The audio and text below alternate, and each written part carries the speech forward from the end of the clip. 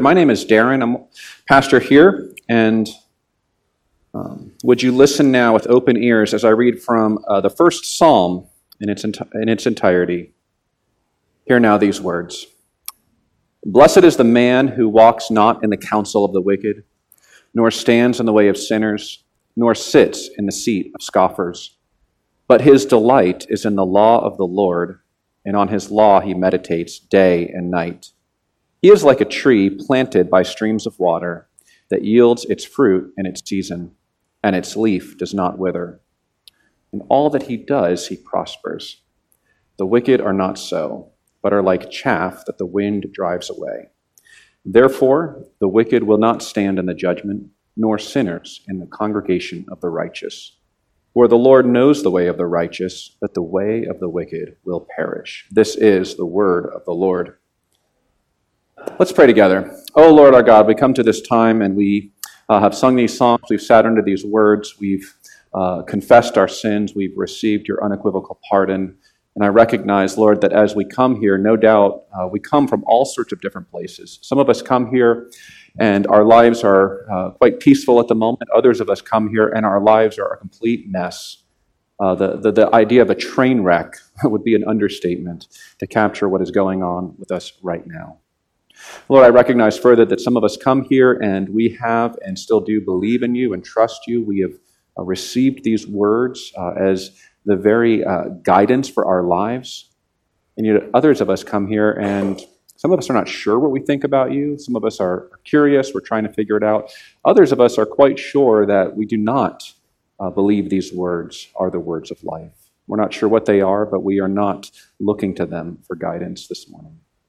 But Lord, I pray that whatever place we find ourselves in, whether we come here in joy or in despair, whether we come here in health or dealing with all kinds of sicknesses and pain, Lord, whether we come here with faith or dealing with overwhelming doubt, I pray, O God, that you would give us grace to see that in the way that matters the most, that we all come ultimately the same. We've all come with an overwhelming and unrelenting need to hear from you, to know you, and to be changed by you. I pray that you would give us eyes to see, give us ears to hear, give us minds to understand how you have met this need in the person of Jesus Christ, in whose name we pray. Amen. Amen. Well, good morning. As we get into this word this morning, I want to ask you to follow along with me in a little exercise. I want you to think of two events in your lives, okay? One, I want you to think of an event where you were more happy, more joyful, more peaceful than perhaps any other time, okay? Think of that event, right? What might it have been? You got it? Does anyone have this? Can anyone think of? Oh, thank you, Roberta. Okay, Roberta's got it, so I'm going to say we're good. Thank you. Now, secondly, I want you to think of, for you, what was probably the most painful event in your entire life. For you, what was the most painful, or one of the most, maybe not the most, but what was one of the most painful events in your whole life? Okay? That's harder. Actually, for some of us, that's easier, sadly. Okay, do you have it, Roberta? Oh, she does. Okay. All right, so I say that because as we look ahead to this year, and we spend January at Ironworks trying to set a stage for the year to come, I was reflecting on some of my own intentions toward that end. You know, we call them New Year's resolutions. And I just want to tell you that, I am feeling really good about myself. In fact, I'm feeling amazing about myself because I worked out at the gym in January. Right? Now, I'm not quite ready to use the plural tense for that, but I did work out, and so I'm feeling really good about that. But in all seriousness, we're coming to the end of this month, and many of us have just tried to set new patterns of life for the year to come. And I wonder, as we think about that, one of the questions that I'm asking, and the question that's actually raised by this passage is this. What kind of way of life, as this passage describes, will result in you bearing fruit no matter what the season? That's this language of the tree that's planted by the water. It bears fruit no matter what the season. And the idea of this metaphor is that when you have a tree that is always receiving what it needs. Right? It doesn't matter if a semi-truck plows into it. It doesn't matter if there's a hurricane. It doesn't matter what kinds of things are going on. It continues to just stay there and bear fruit. In fact, I used to live just off of Franklin Avenue, and I remember very vividly a couple of years back, we were just shocked by this noise, and there was a drunk driver who had been racing up Franklin Avenue and who had run right into the tree across from us. And, wouldn't you believe it? But the tree was totally fine. The tree was just fine, right? Not so the car. Thankfully, the driver actually was, I think, was okay. But the tree was just fine. It just stood there. It doesn't matter what comes at it and what hits it. And friends, I want to tell you that as I walk with you, and many of you are having a difficult season, many of you are in crisis, right? I've been in that place myself, and as we walk together, my deepest desire for us as a community, as a church, is that no matter the season, that we would know God's joy and his peace. So this language that's used here in the passage, it starts off with this word blessed. It's the Hebrew word ashrei. If you know anyone in your life named Asher, they're kind of named after this idea or after this passage. And it's trying to get at this idea that for you was probably represented in the first question I asked. For you, what was that moment? What was that experience where more than any other in your entire lives, things were good, things were well, things were right? It's this idea of ashrei, or sometimes it's translated happiness, sometimes it's translated blessedness, but it has this idea that things are good, things are well. And of course, this passage is saying there's a way of life whereby the state of ashrei can be experienced in every season. And friends, that's my desire for you very simply this year, that as you go through this year, we don't know what lay ahead.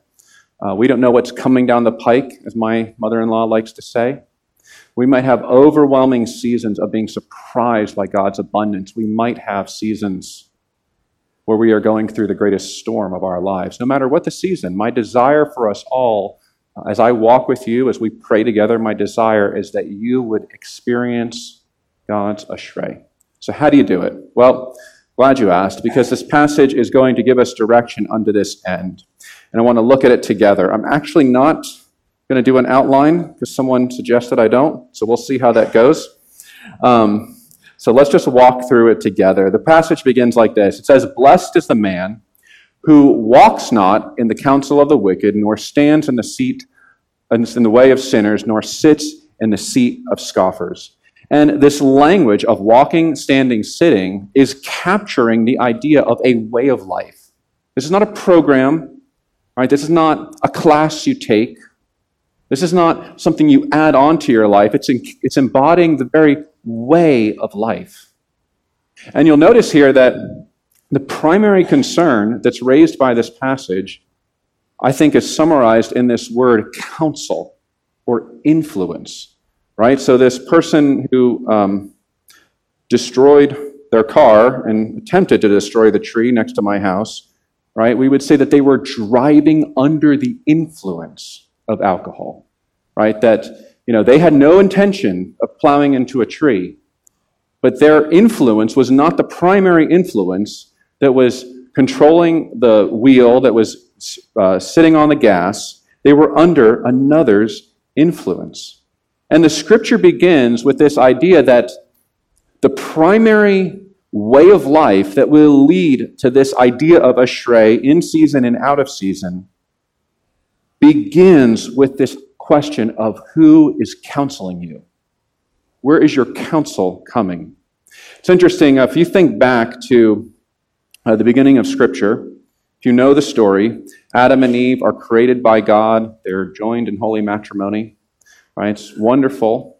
And it uses this language. It says, "And they were both naked, and they felt no shame."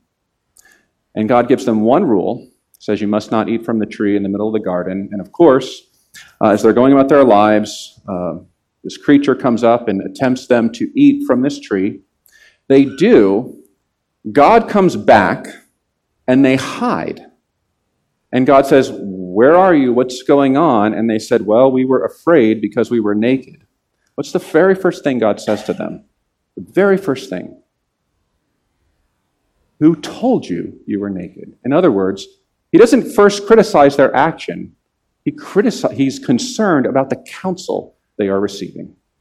Which, of course, the counsel they were receiving was that of this creature who was tempting them and whom they were persuaded by. And so the scripture begins, even with its very basic concern, is this question of counsel. Now, I think it's fair to say more so in our day than in the day in which this passage was written. We live a way of life that is absolutely unprecedented with respect to the amount of information that we receive, do we not? Right? So our culture is known by folks are uncomfortable leaving home without their phones, right? So they can go on Snapbook and, like Snap all day, whatever that is. Right? We want to be constantly plugged into a steady flow of information. Really, unlike any other generation before us, we live on information overload. And it's interesting, one of the phenomenons that's, sociologists are really considering is this result of constant communication, particularly from social networks, and what it is doing to our happiness. And so listen to this one quote from the American Journal of Preventive Medicine. It's a study, said that people who visit social media platforms most frequently, which is 58 visits per week or more, had more than 3 times the odd of perceived social isolation than those who visited fewer than 9 times per week.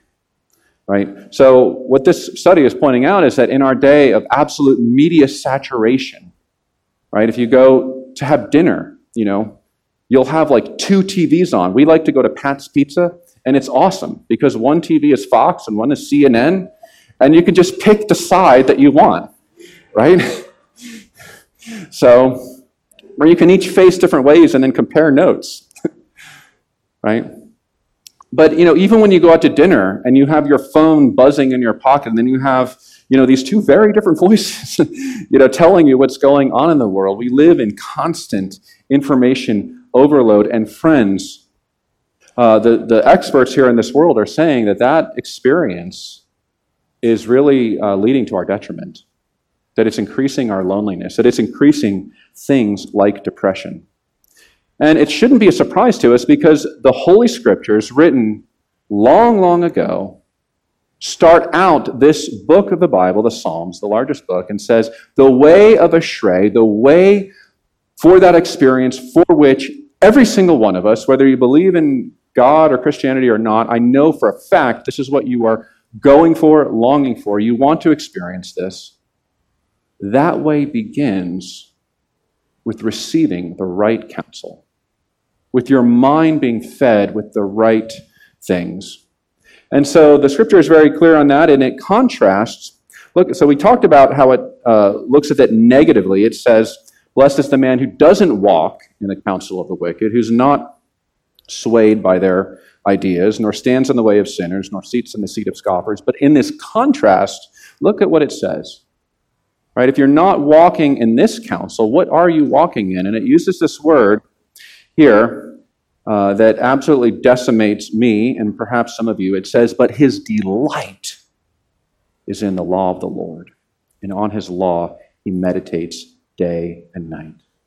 And you see, friends, what this passage is getting at is not simply hearing other counsel, right? The counsel of the wicked is contrasted with the law of the Lord, or you might say the counsel from the Lord.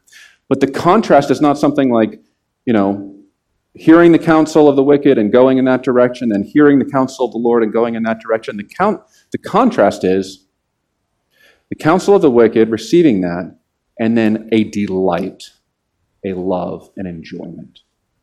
Right? The passage indicates here that the way to this astray, the way to this experience, is not simply through receiving, but it's through this idea of delighting. And friends, this is a big challenge for me as a minister because I cannot command anyone to love anything, right? And what I mean love is enjoy, right? Delight in. You can command people to do things, right? At least I try. We're getting better at it, but I say, kids, go clean your room. And about 37% of the time they go do that. And we're working on that metric. We have good analytics. We're increasing it. And I'm really proud of that. But what I can't do is I can't say, kids, go delight in cleaning your room. Right? That would be an unfair statement because, they have no control over what they enjoy, right? So we're faced with this difficulty as people. The scripture is saying, if you want the way of a stray, if you want to bear fruit, whether you are in an absolutely delightful season or you are in a season from hell itself, the way in which you do that is by having such a connection with God through the scriptures, such that it would be very accurate, it would be a word of integrity to say that I am delighting in the scriptures. Right? How do I do that? How might you get there?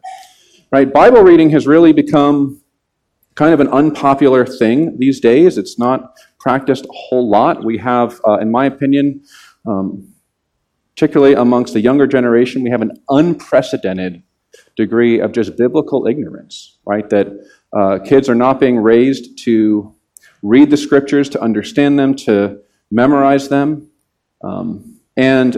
This is something that is true even here at Ironworks, probably to somewhat of a lesser degree.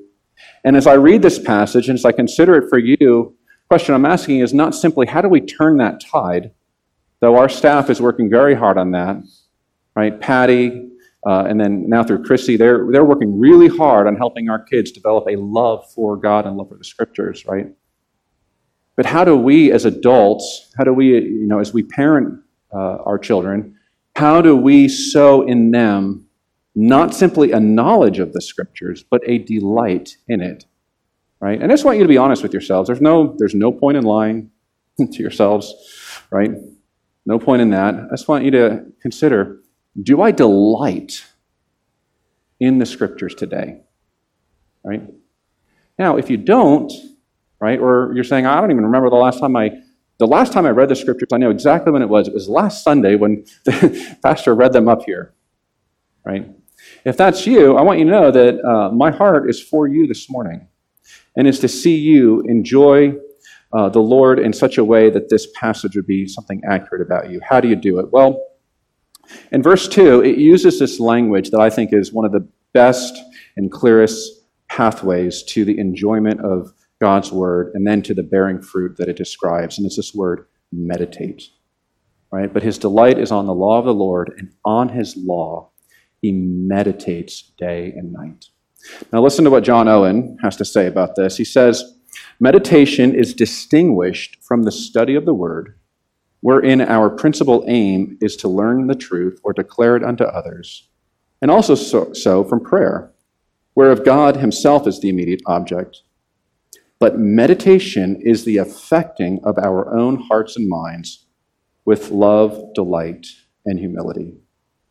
And you see, friends, here at Ironworks, one of our core values, one of the things we seek to be, is we seek to be a community of people who think deeply over the scriptures.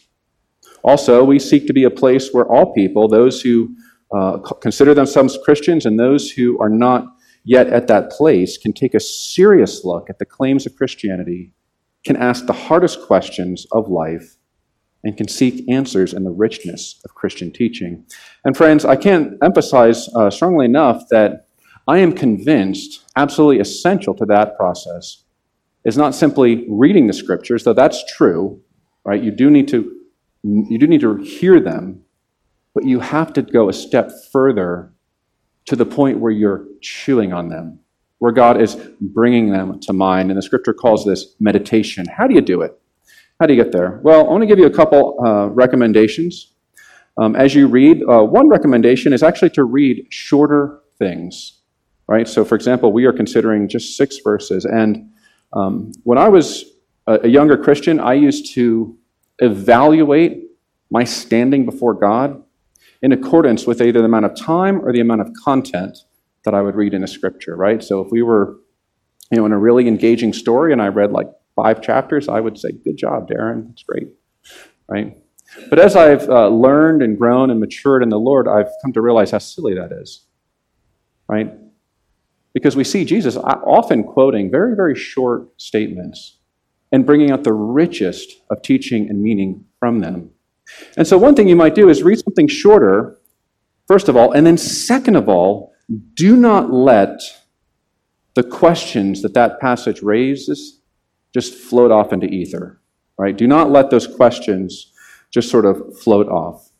And so one of the things I like to do when I prepare for a sermon or read in other cases or read with my children is I say, what are the questions that this is raising, right? So for example, in the passage that's before us today, what does this really mean to bear fruit in season? Do we even believe that that's possible? What is he talking about, right? It's a question that might be raised from this passage. So ask questions and do not settle for pat answers, right? And one of the things that when this is going well in my life, one of the things I find is that God will bring these things to mind all throughout the day, right? When I'm in the car, when I'm in the shower, right? When I'm being still at night. When this is going the right way, he brings back these words, he brings back these questions, and actually, a lot of the time, he'll actually answer the questions as you chew on it all day, as you meditate on it day and night. So that's the advice, very simply here of the Lord. He says, if you want to pursue astray, you do so by walking away from the counsel of this world and delighting and chewing on and meditating on the law of the Lord. And the result, he says in verse 3, is that you will be like a tree planted by streams of water that yields its fruit in its season, and its leaf does not wither. And then it will say, in all that he does, he prospers. Now, as we think about this, you might read the last part of verse 3 and say, this is promising that if I do this, right, that I will always be successful in my business, my family will always be healthy, right, my church will always be growing, right? Probably not the case, though. How do we know that?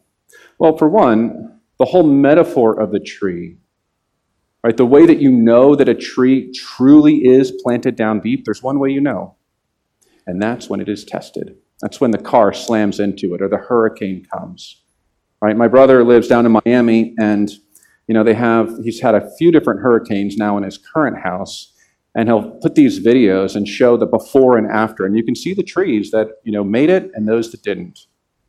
And the way that you know that a tree truly has the kind of root like this, the only way you know, is actually when it's been subjected to a Category 3 or higher hurricane, right? That's the only way that you know.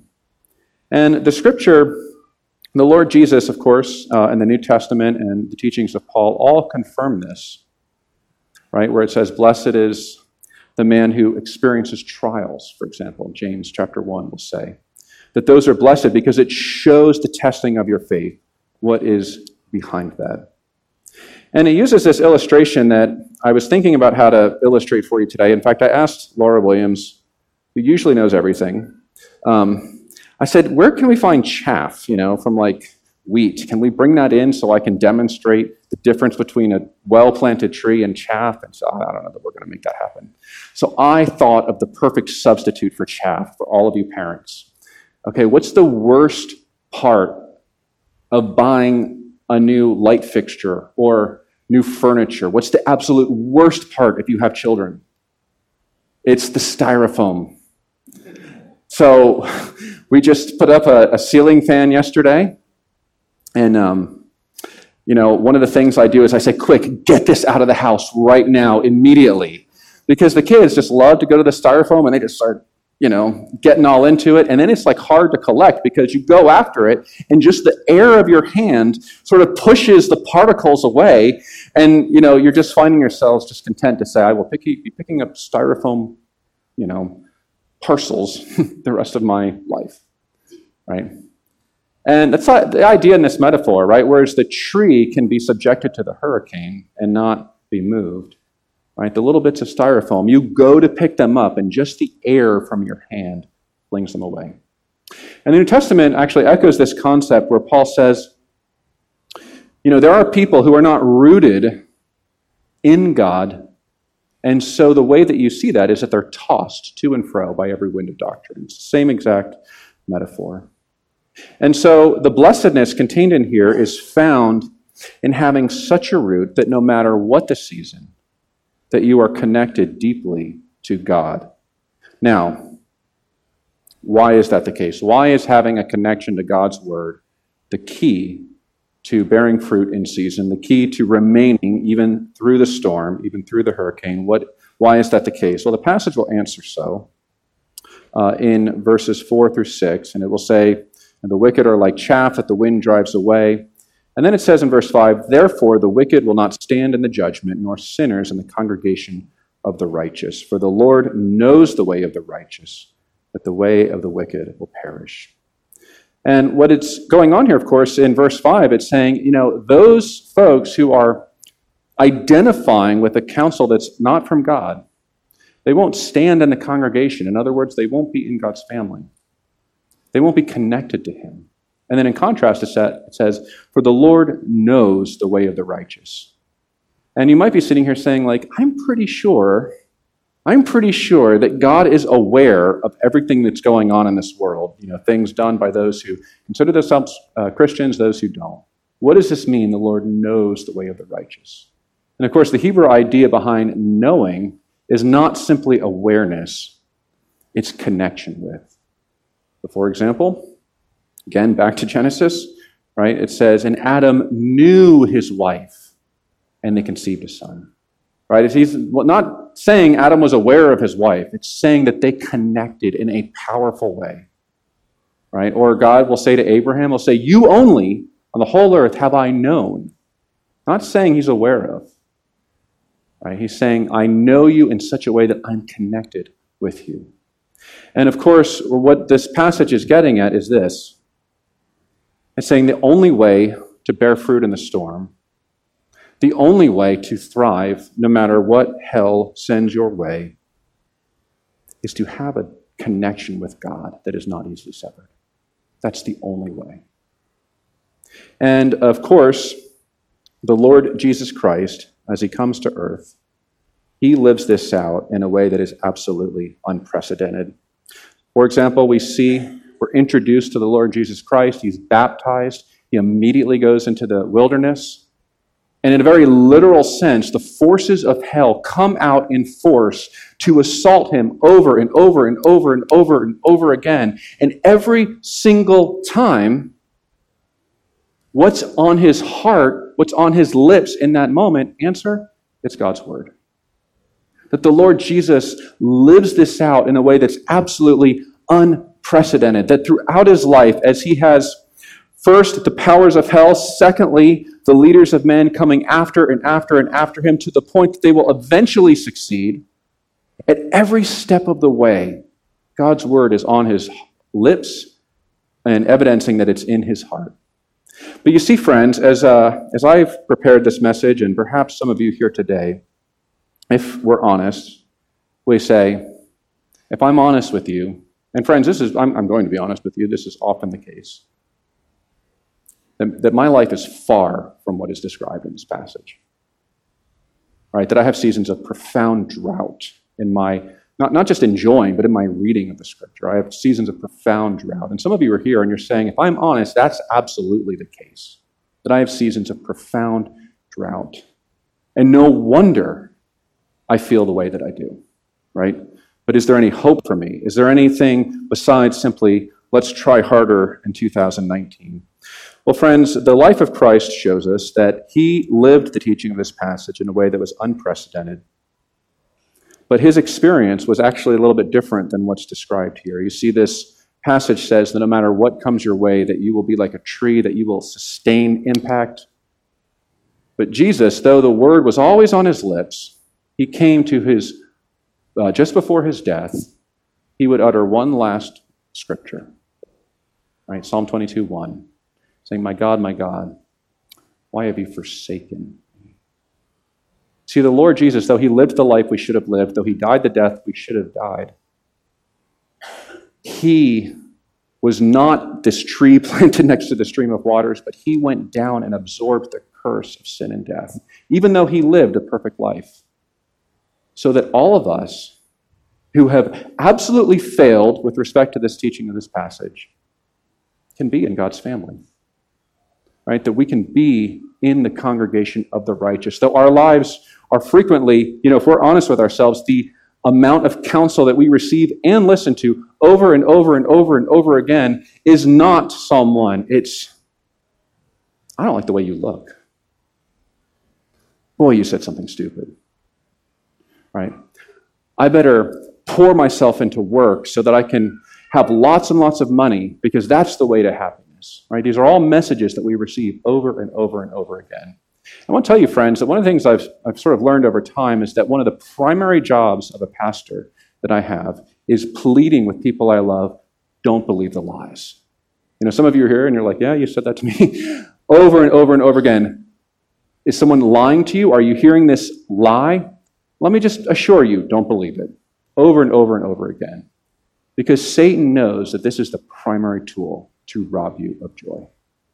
But Christ comes. He lives this life. He absorbs all of the curse so that you and I can be in the congregation of the righteous, so that we can enjoy this word not because we have to in order to be accepted by God, but because we're accepted by God.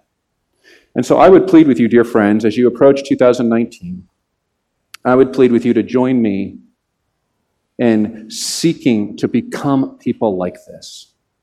Right? If you're not reading the scriptures at all and you don't know where to start, talk to me. I'll be happy to give you some ideas about that. If you are reading them and you're saying they just bounce off the ceiling, they bounce off the wall, I'd love to pray for you. But the singular message I have is don't settle. Don't settle for a life that's unlike this. Let us go there together. Let me pray for you.